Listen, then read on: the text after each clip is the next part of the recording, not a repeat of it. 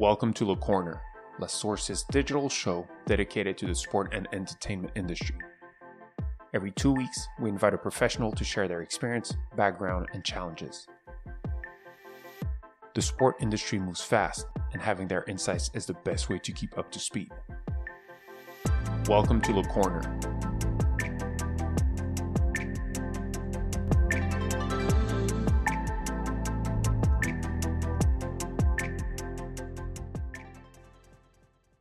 The world of football is constantly evolving. New stakeholders seize opportunities, and industry leaders shift their focus towards innovating their business model to keep up with current trends.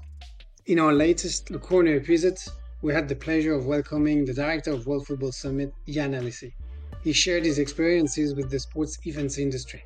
From the inception of this dynamic venture to its international growth, Jan spills the bean on the challenges faced, but also the groundbreaking strategies that propelled them to the forefront of the football world. We hope you will enjoy.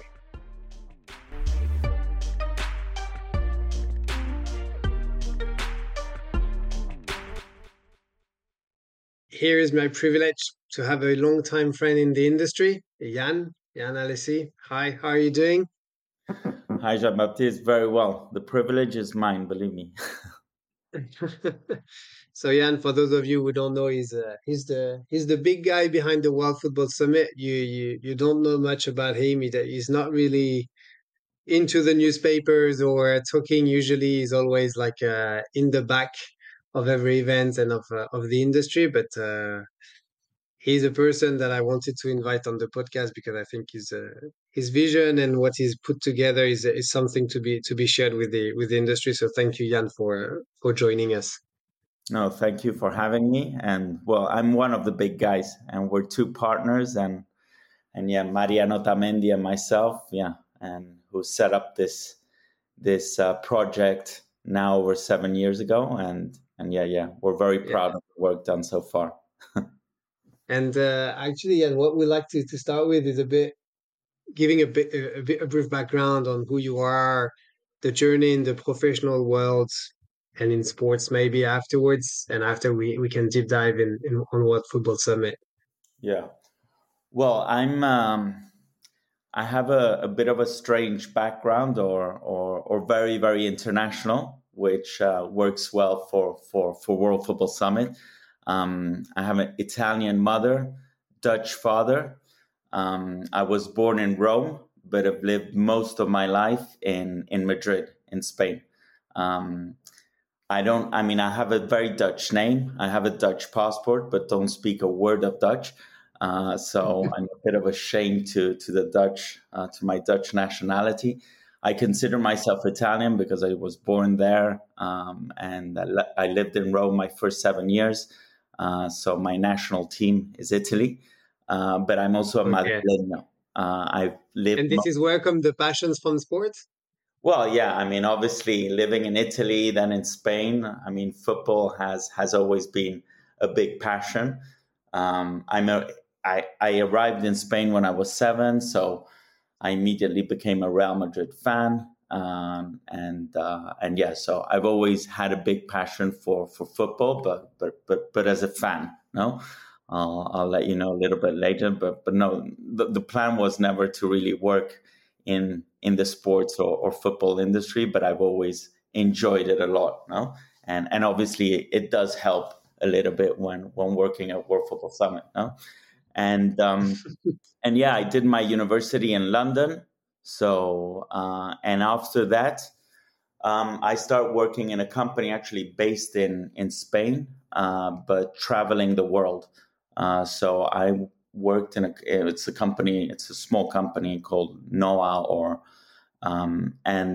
what we did, this company, they published special advertising sections that were published in magazines or newspapers all over the world, like the New York Times, Paris Match, Le Monde, Daily Telegraph, etc. No? So I worked in that company for 3 years, traveling the world. I went to like 16 countries in three years. A lot in Africa. I was in Angola, in Algeria, Côte d'Ivoire.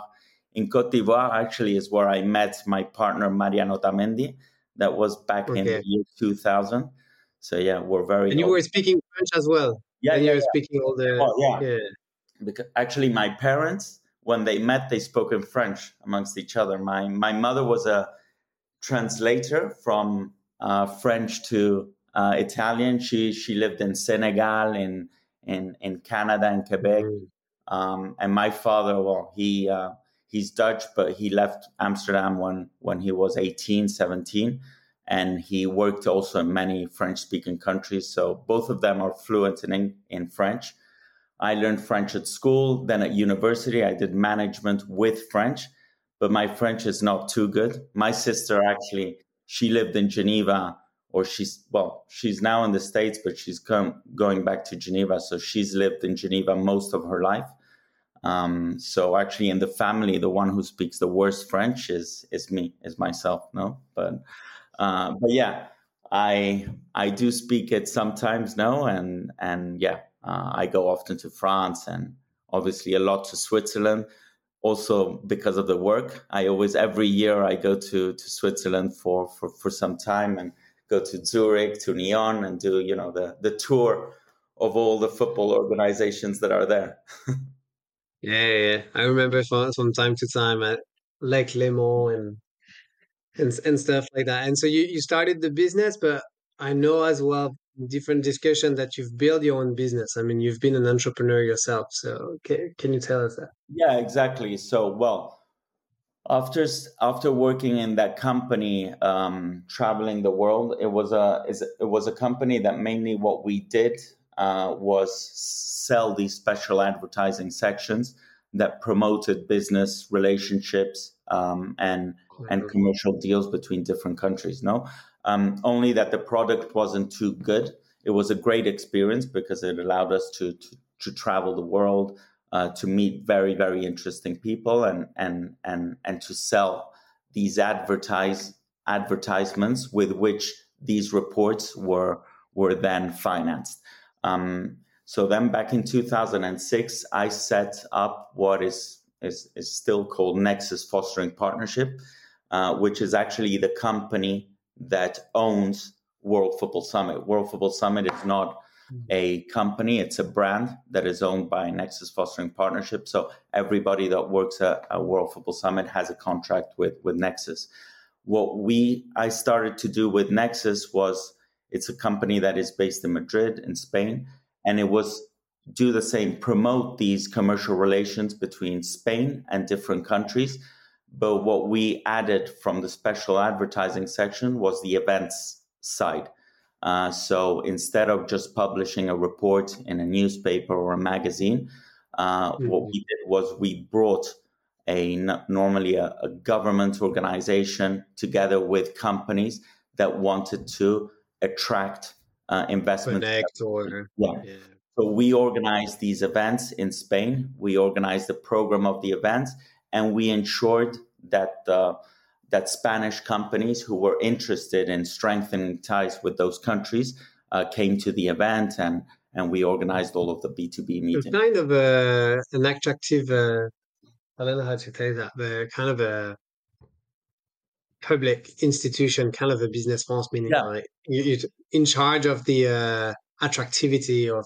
Yeah, well, in fact, we organized many of those events with what an organization here in Spain called the COE, which is like the Confederation of Spanish Businessmen. So all the big, or all the companies in Spain belong to the COE. It's like in the UK, it's, I think, the Confederation of Business Federation or something like that. Yeah. There is every single. And how come football? Like, I mean, because you have all the sectors, I guess. I mean, sports is clearly one of a kind because everybody's talking about it. Eyeball is amazing and everything, but if you look at it from a pure business perspective, it's not the biggest. I mean, if you look at the health sector, or I don't know, automotive or whatever, it's 10, 20, 30 times bigger. Why? The problem that we had with Nexus is that we worked with many countries. We did projects with Mexico, with Colombia, with Indonesia, but they weren't I mean, it was difficult for them to be a repeat business with each country. So actually in 2012, together with some partners, I set up what is now called South Summit, which is an event very similar to, basically it was a copy of Web Summit, which at the time took place in Dublin.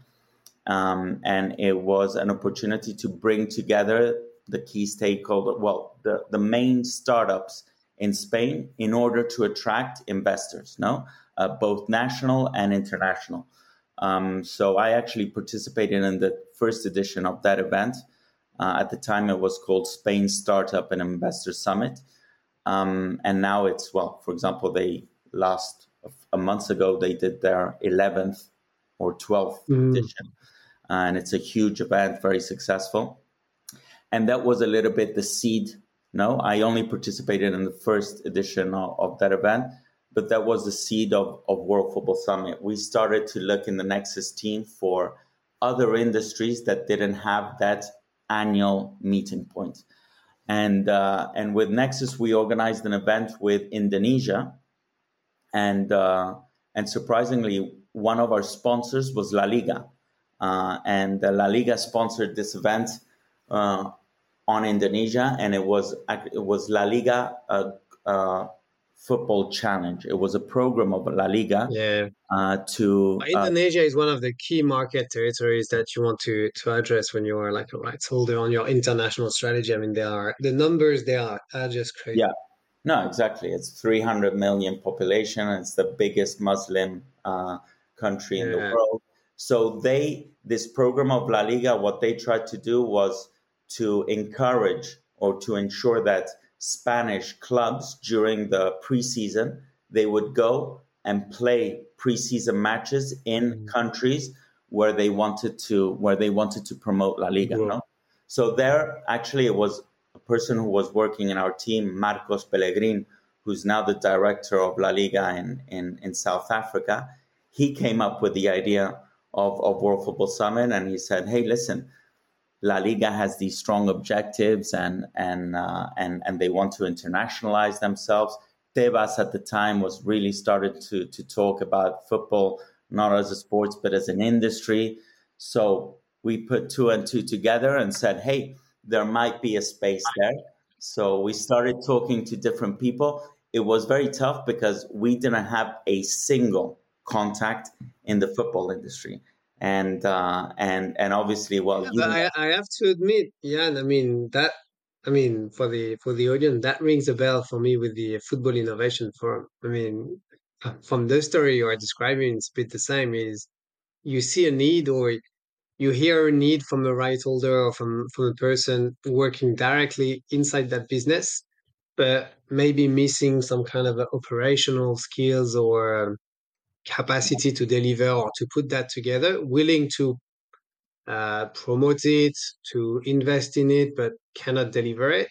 And then you are kind of the right arm managing to say, okay, we can pull this out together based on your needs to best serve your objectives. So it's now it's a little bit easier because now we have a name, no? But you can imagine when we came up with the idea in 2000. How was it like in 2006? The first one, like the first event was like when you compare 23 to 2016. I mean 2023, 2016, it's like nothing comparable. Nothing comparable. No, not at all. I mean, it was an entrepreneurial project, no? So actually, we had a great idea, but ideas are worthless, no? And financing an event is very, very tough. And we had never done. We were experts organizing events, but had never organized such a big event. So we were actually trying to get budgets from different communications company, and it was impossible to organize it with those budgets. At the end, we had someone in-house who managed to do the event for very little money, no? So actually the budget of the first edition of World Football Summit has nothing to do with the budget that we have today, which is a lot larger. But we had to take a bet, no? And 2 months before that first edition, we weren't sure we would make it or not. No, and at the end we actually managed to break even in that first edition. But like 90% of the attendees were Spanish, were local. Now it's 60% or close to 60% are international. We have many more attendees than before. So yeah, it was a big challenge. But we knew that if we did a first edition and that it looked successful and that the people that participated, then we could build on that success.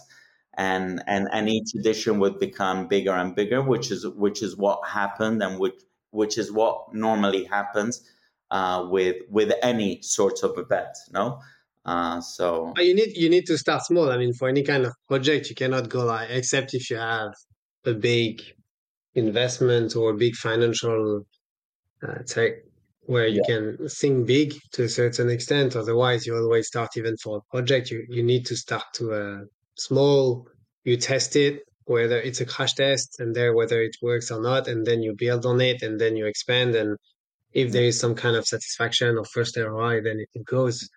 Just sidetracking a little bit, because on the business side of things, and I know the event industry is quite tough, and you mentioned as well the PR or the publishing one, which has been also having quite a hard time. What's your view on, not necessarily like giving the numbers on World Football Summit, but the idea of being profitable or break even? It's like it feels like going also to these events. It's always harder. I mean, it's hard also to get the ROI for everybody involved, because you have people paying for it, for their brand exposure. You have potentially, I know, startups coming in that wants to leverage it, or other kind of agencies or sponsors. But what's the evolution you've seen a bit in the event industry, and how can you really make it profitable? Because one of your points I'm I'm alluding to is the one where you said it's tough to be break even. And I know the event industry is a very tough game. So I would like to hear it from you, because that's actually the core of your business. Yeah, I mean, it's there are many challenges, no, when setting up an event, and obviously making it commercially viable is probably the biggest of challenge. No, it costs a lot to organize such an event, no, and securing enough revenue, no, to be able to celebrate it. Obviously, now we have a very strong and long track record. So many of our partners, they partner with us not only for the event, but throughout the year. No, through all of the events that we've celebrated, we've managed to build a platform where we try and service the industry 365 days a year. No, and we've done events in Africa, in Asia, in Europe, hopefully soon in America. So many of our, and football and sports is a very global industry. So the fact that we have such an international database allows us to offer services, and to generate revenue throughout the year, and not only just for the event. It's not just a one-off. No. It's a 360. I mean, it's a 365 days connection, networking possibility, and getting to know the key people. Yeah, I mean, we have a weekly newsletter, which before we only promoted our event, and what we were doing. And now instead, we have interviews. Now we've recently set up also a podcast. We share news about what is happening within the industry. We offer B2B services at the end, for any company that wants to enter the football industry. We have a very strong network. And normally when we write to that network, these people respond, and how difficult it is for many companies, to enter this industry. So we can be that bridge for them as well. And then obviously it's true, the events are the highlight of everything that we do, and where we receive most coverage. We finance our events, and it's no secret, through sponsorships, through companies that want to give visibility to their brand and to what they are working on as an industry player, whether it is to participate in the program of the event or have a stand in the expo area. And then obviously we have our ticketing. A lot of the ticketing, however, is a part of the ticketing we give for free for, the clubs, the leagues, the federations, the big brands, or the investors, which are the people that everybody else wants to meet, and we try and provide those people, who we try and take care as much as possible, as strong and as good a product as possible. And then actually recently, and especially internationally, what we've seen is that we also are an event which is very attractive for a city or for a country. So we have institutional partners, for example, Sevilla. The city of Sevilla now is our strongest partner, and they convinced us to take our European edition from Madrid to Sevilla. When we did our event in Africa, in Durban, it was a similar deal.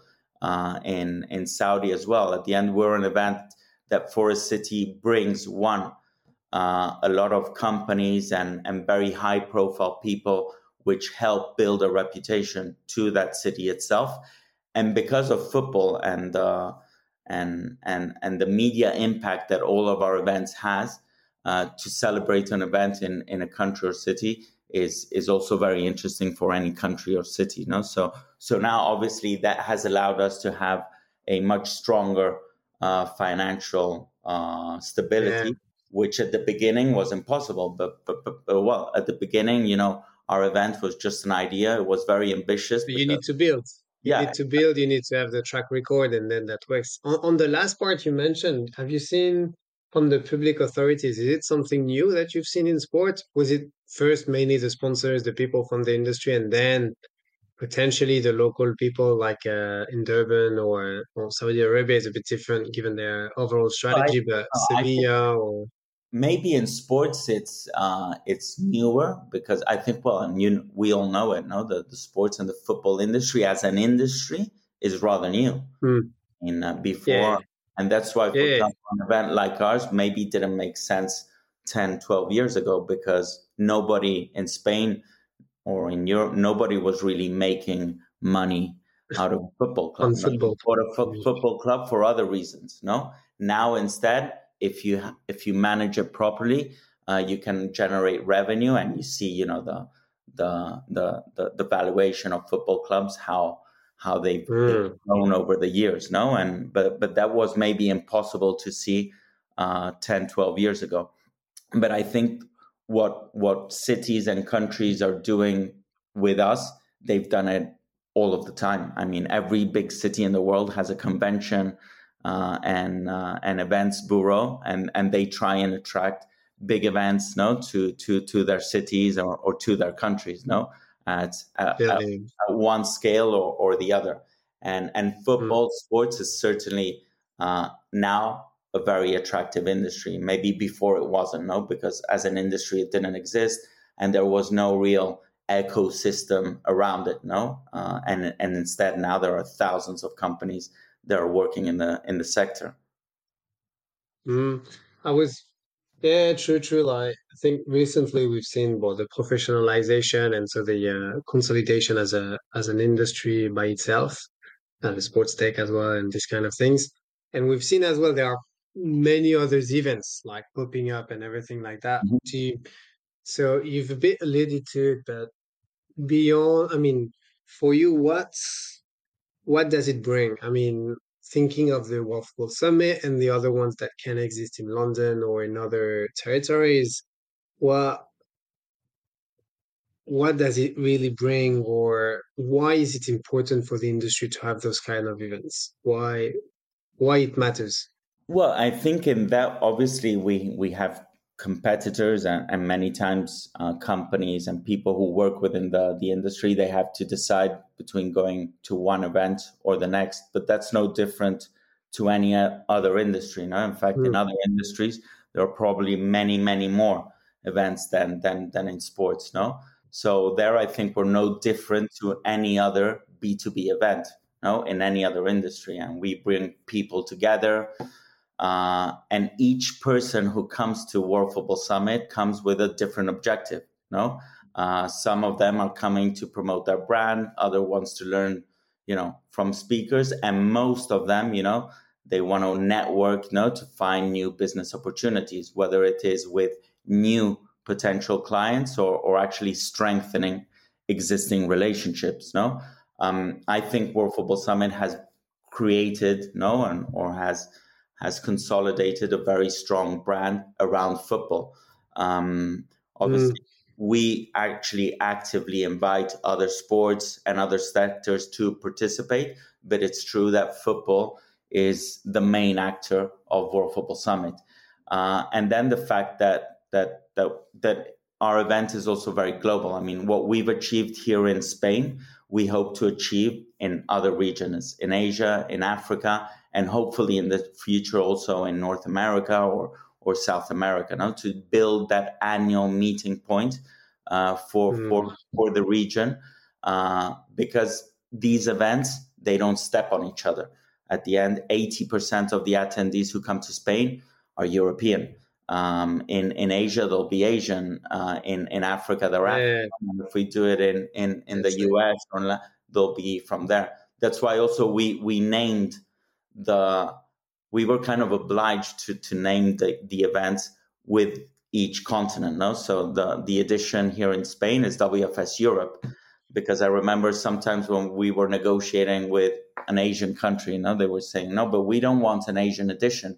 We want your event, World Football Summit, to take place in there. And then we were saying, in Asia, it's never going to happen, because not by putting it there, everybody who comes to Spain is suddenly going to come to Malaysia or to China or to Indonesia or wherever we do it. No, or South Africa for the Africa one. So that's when we actually rebranded what was our World with Football the continent to our European edition. No, and that allows us, to reach new audiences, new speakers, new partners, because in each event, we have a different profile, of speakers, and also, the program. We have 11 tracks which try and cover everything, but obviously they are focused to each region, and the needs might differ depending on the regions too. Yeah.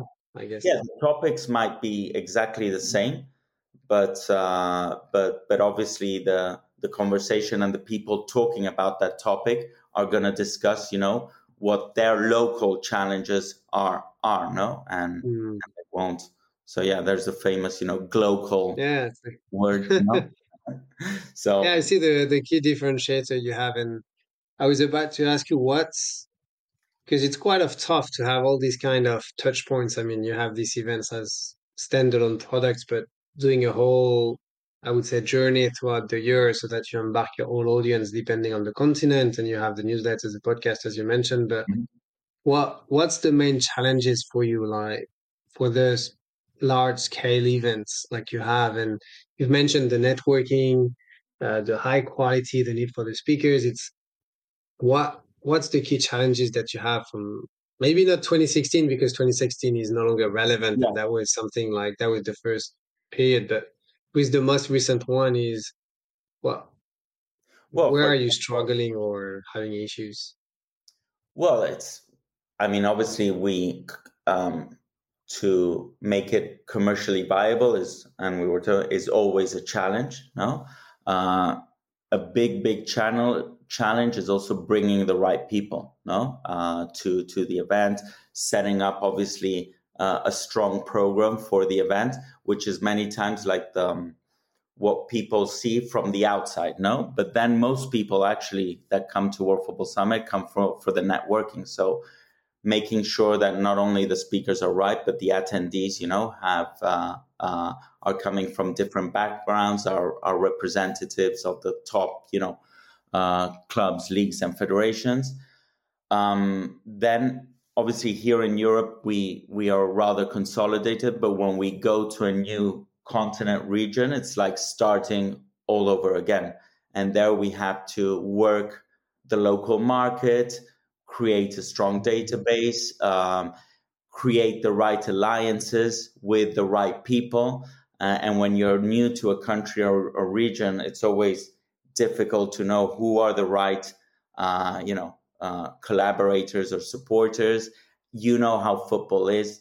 There are so many rivalries, no? So sometimes Yeah. we have the support of an institution which we think is key, and they can help you, but that puts you against another institution which should be also key, no? So it's always a pity for us, because World Football Summit, we try and be completely neutral, and we try and give a voice to all of the stakeholders of the industry. But many times, we find ourselves in the middle of fights between fights between institutions that have got absolutely nothing to do with us, no. But well, I think it's I guess it must be tough to navigate this kind of, especially in new territories where you don't necessarily see it or you don't necessarily aware of it, and it's just kind of a backlash or something where at the end of the day you just want to run your event, having everybody to discuss and come together, but you're just like in the middle of something which is like way above or way nothing else to do with you. So no, and many times they put you in the middle, no. But yeah, in many countries, there's they use you as an excuse. yeah. They like to use you. So That's easier. So that is tough, but also I think it's also because the industry itself is not mature enough. I don't think that happens in other industries that are more mature, and hopefully, in the next years or so, well, they'll learn to work together amongst each other, because I believe it would be in everybody's interest. Yeah. Hopefully they can listen to you. But I agree with you. I think in terms of maturity, you're right. And actually, that was something I was about to allude to, because you've mentioned kind of similar to Web Summit, and given the industry is quite, I would say, new to as an industry to being professionalized and to being as a pure business. Um, it's like we are partners on the Sports Yeah. Tech Awards, and one of the questions I wanted to have with you also, it's something maybe we've discussed but not in depth, is have you seen like a change in the relationship between football and new technologies? Uh, have you seen it evolved since now, and how do you see it in the future? Because it's a new industry. We're working on it. It might take more time, but I wanted to know, like, how do you see that football new tech, especially with your Sports Tech Award? Yeah. Well, I think you there know this better than anyone, no? And in fact, is what I was saying. I mean, we provide a platform, and I'm very much in the background, because I always, try and bring the experts on the floor, no, to discuss about new technologies, how that is influencing and allowing the industry to grow. But actually, technology, we've worked with so many sports tech and tech companies, Meta, Microsoft, Amazon. We worked with La Liga Techs. I mean, they actually are the core. Technology is the core of the football industry, and the sports industry, and many of our clients come from that background. No? So, and I think it's what has allowed or is allowing the industry to really grow and to become an industry in itself. No. Obviously, football has always. I always say football is the greatest generator of content in the world. It's amazing. Yeah. No, football is talked about absolutely everywhere. No, in a physical newspaper and a physical magazine, but obviously in every single blog or digital and the radio. It's and in social media. It's absolutely Yeah. crazy. I'm always surprised when people say, no, the new generation, they don't like football, they don't like sports. And then, I don't know, you see the numbers or you see a No, but they company. do. They do. They do. They everybody like is the number one asset in terms Yeah, of engagement and in every platform. It's just that they engage and they consume it differently. And like you exactly. mentioned, you need these platforms with the new tech to actually serve these new demands or these new ways of consuming it in a different way than the traditional one that we had back in the days when it was just a sofa, a couch Exactly. with your linear TV and sitting with your dad for 2 hours with nothing else around. So But yeah, no, and I see, for example, my nephew, he's 13 years old. I just bought him a camp, and he's now here in Madrid, and he's training with Real Madrid. Both his parents don't like football, no, and he's absolutely crazy about it, no, and so are all of his friends. And now he lives in the States. He's a Cristiano Ronaldo fan, so he supports Portugal. No, he doesn't care for anything else, and it's amazing. But I also see it. So that's why I think it's a bit of a fallacy, no? When new generations, they don't like, well, TikTok, no? If anybody knows about new generations, no, or Gen Z, it's TikTok. And when they decided to do a huge campaign, what did they do? They sponsor, no, and they partner with UEFA for the Euro 2024, and it was an absolutely huge success for them, no? So yeah, I agree. I agree. It's just I was it's I was just wondering if you've seen some kind of an evolution as well from not just the startup side, but also like from these main, I would say, companies in the tech sector. Uh, Maybe they have arrived a bit more recently, or if they were there since the beginning. But I think with, I guess La Liga Tech is fairly new, but it was just maybe a continuation of what La Liga was doing internally, and then they have this right arm being La Liga Tech and helping as well. So I guess you've answered it to a certain extent. But Microsoft or Meta and stuff, they have been there since the beginning, right?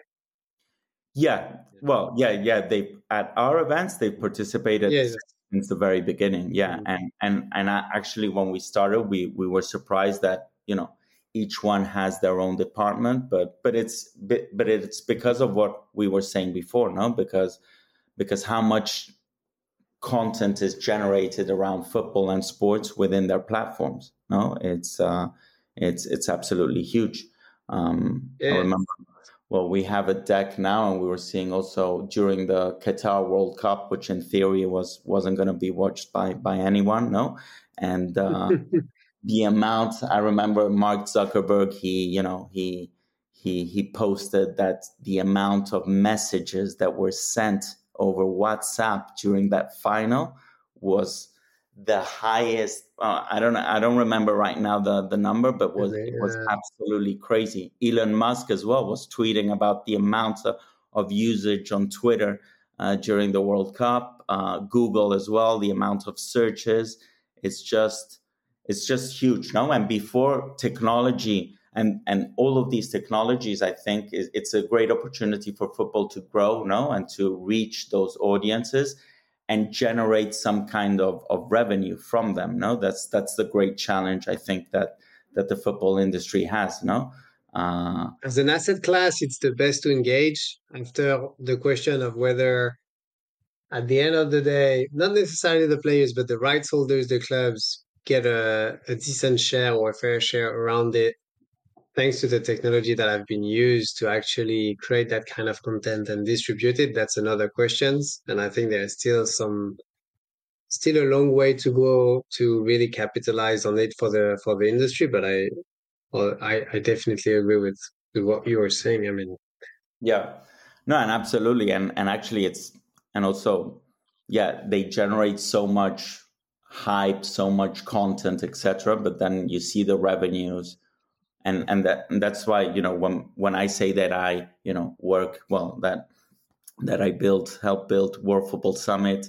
And they say, that it's a huge industry. It moves so much money. You must be. And I'm like, no, it's actually a rather small industry. And I always give the example, look at Real Madrid. No, it's maybe or City Football Group. No, they're the club that generates more revenue than any other club, no, in the world. No, it's the Apple no, of football, and it has an annual revenue of, I don't know, 900 million euros a year, no, and Yeah, that's the same as below the two billion. Apple stores in New York, no, what they generate basically, no, which is absolutely nothing. And I think in Spain there are 450 companies that generate more annual revenue than Real Madrid, no, and you haven't heard about 80% of those companies, no, but obviously as a brand, Yeah, it's Real Madrid. but this is where it's crazy to a certain. I mean, it's the whole point of the industry where clearly you are an asset class and everybody wants it, and that's why I'm not concerned on the future of sports, like you were saying. I mean, even new generation are still interested, consuming it, engaging, playing it, maybe differently, and so you need to serve them differently, but they are still there. But it's true that when you look at the numbers and the equation, there is some kind of a very big difference between the revenues that they can have and the numbers that they are supposed to have in terms of followers and Yeah. people they truly know as well on their backend and in their database. Not even mentioning the Spotify Barcelona deal and stuff like that, but Mhm. that tells you all around. Yes, you have the viewers, you have the discussions, you are this kind of entry door to so many people all over the world. But how do you capitalize on it? How do you serve it? It's something also, like you were saying, it's the industry is still being professionalized, and I think there is still like work in progress in terms of finding the right business model for these new ways of consuming and engaging with sports, and making sure also the clubs, the leagues, the whole industry understands the stakes at the current time.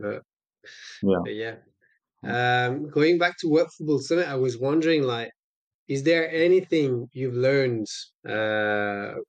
I don't know, for in one specific event or at one edition or all across the years that you want to share, or something like something noteworthy, like something very, I don't know if it's something spicy or anything, but if you had like a memory or something you've learned at some point, either during the preparation or delivering the event or by one of the speakers on site, or something like you want to share with us. But well, for me, the journey itself of from the initial idea, which sounded a little bit crazy, and everything has been so incredible, and that journey really for me, what has given me the most, what I'm most proud of is basically it's like the relationships, that this has allowed myself to build, but I'm also very proud of the relationships that World Football Summit has helped build. That's a bit innate from me. I mean, since I was a kid, I loved bringing people together. Mhm. And I'm a very sociable person, so I have a lot of friends. And now, thanks to World Football Summit, I have many more. No, well, the You're other a day, connector platform yourself. That's exactly, why. Yeah. yeah. But the other day, for example, we're right now speaking with Fifth Pro. Well, I was in Istanbul a few weeks ago, and Mhm. Fifth Pro was organizing an event in Istanbul the day before our event, which was on a Friday on the 9th of June before the Champions League final. And they invited us to their event. We at the end managed to bring them into our event, to organize an event, a small panel, which was at the end the inaugural panel of our Football Innovation Forum. And who participated there was Maeta Molango, who actually, well, was the who participated in the first panel of World Football Summit's history. So in 2016, the inaugural panel of World Football Summit on the 26th of October was called Investments in the Football Industry.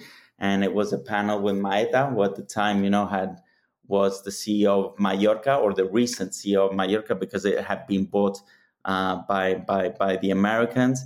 There was the corporate general manager of La Liga, Javier Gomez, the person responsible for KPMG, who now is the president of KPMG for the whole of Spain.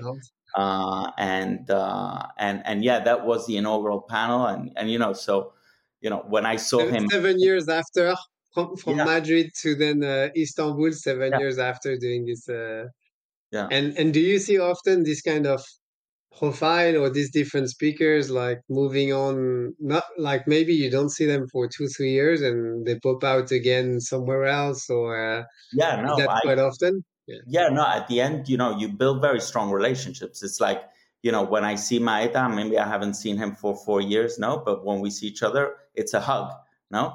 And actually, it's funny with Maeta, there are several interesting stories. He was meant to speak at our African edition back in 2020. It was supposed to take place on the 16th and on the 17th and 18th of March 2020, and it got canceled 5 days before the event because of the pandemic. But, Yeah. he was going to come there. He's now, the president of PFA, but apparently he had participated at World Football Summit in a panel with Ebru Koksal, who was one of the decision makers of the PFA, to make them. So there was apparently a scandal because they had spoken together in a panel. So there was a conflict of interest there. So because of World Football Summit and me putting them in a panel together, maybe, there was You some. created a mess. You Yeah, created a mess. yes, exactly. So, and like that, maybe there are hundreds of stories, no, and that's what I think makes World Football Summit so special, and everything that we've created, and Yeah. and yeah, and that's why whenever we see each other, no, those stories come up, no, and those great relationships have been built. It works well. Yeah. Yeah. Okay. Before we end up with with the traditional questions we like to ask, can you give us a bit what's next? What are you cooking up at the moment? What do you have lined up for the next summit? Or, I mean, I know I will be in Sevilla, but what else do you have? Or is there anything you wanna? What can you tell us? Maybe for this year, but the next editions or the next years. I know that now you are going to Saudi for the next 5 years potentially, but Yeah. what else do you have like cooked up at the moment? Well, yeah. I mean, we have our seventh edition of World Football Summit. Obviously, there was a hiatus. It should have been the eighth, no, but with the pandemic, we had to cancel that event back in 2020. But well, and as I was telling you before, most of the things that happen in an event happened the last month. So the big names and we're gonna announce them in a few weeks or in the months to come. No, but actually something that, and then 3 months later in December, we have our Asian edition, which took place in 2019 in Kuala Lumpur. We're bringing it to Saudi Arabia. We still haven't set up the date, but it's going to take place in December during the FIFA Club World Cup. So hopefully we will be announcing the dates as soon as possible, because we're speaking with the key stakeholders to ensure, that it makes sense to organize the event during those dates, that we don't step on anybody's toes, and that our event, is included within the program of events that will be taking place during those 10 days. We're hoping to renew also our African edition and doing it in March next year. And hopefully soon we'll also come to North America, no? And with the 2026 World Cup happening there, it makes a lot of sense for us to do it. So our big challenge is to have a regional regional event in a different continent in each quarter, no? And to ensure that they all become, that they all consolidate themselves as much as we've done here in Europe, and obviously a lot more. But something that I'm actually very excited and that we hope to launch in Sevilla on the 20th and 21st is a rebranding of World Football Summit. With rebrandings, there's always quite a lot of work to do, but we've worked for the past 2-3 months with a Spanish company called Suma Branding. They're very very strong. in sports, they do the branding for Barcelona. They did a rebranding for Sevilla.